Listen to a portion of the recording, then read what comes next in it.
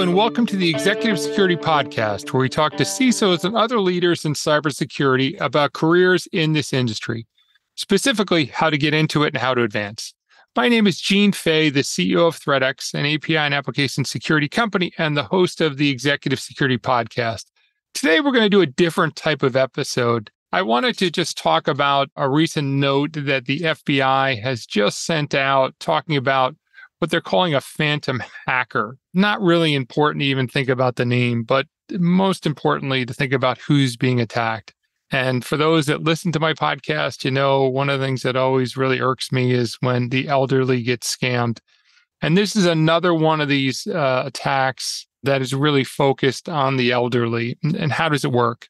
Well, it's typical of a hacker to kind of present themselves as one of three things. A tech support saying, hey, your computer's been hacked and I need to help you fix it.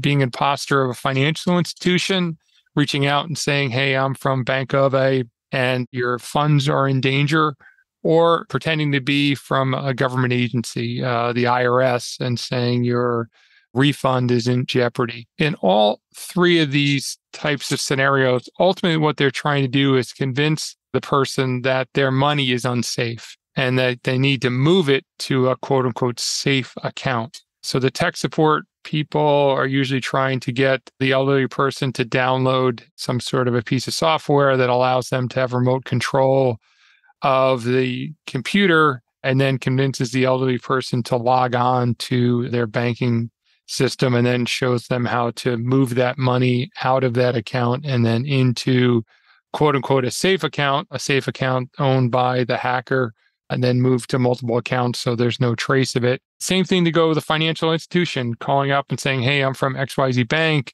Your money's unsafe. We're calling all of our customers and we're working with them each individually to move them into a safe account. And again, same with the U.S. government. So these are all the typical situations of what we're seeing, all relying on an unsuspecting person and somebody just being willing to listen to the scam. So what are the steps we can do? Number one is don't click on any unsolicited pop-ups or any texts that come or emails. Anybody that mentions a phone number in any of these contexts, don't call the phone number.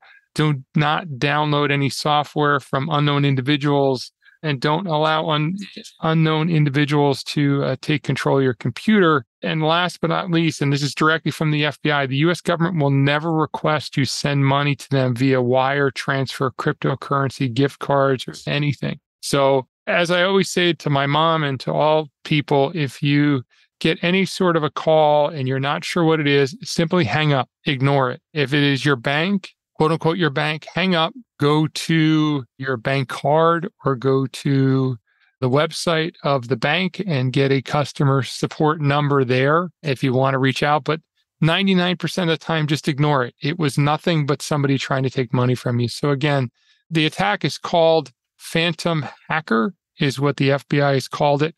And it's, again, tech support calls, financial institutions or U.S. governments all being imposters, trying to convince the person, usually an elderly person, to move their money to a safe environment. So please spread the word about this new hack. Make sure that your elderly relatives are aware of this type of thing and reinforce the need for them to not respond to any of these types of messages. Thanks a lot and have a great day.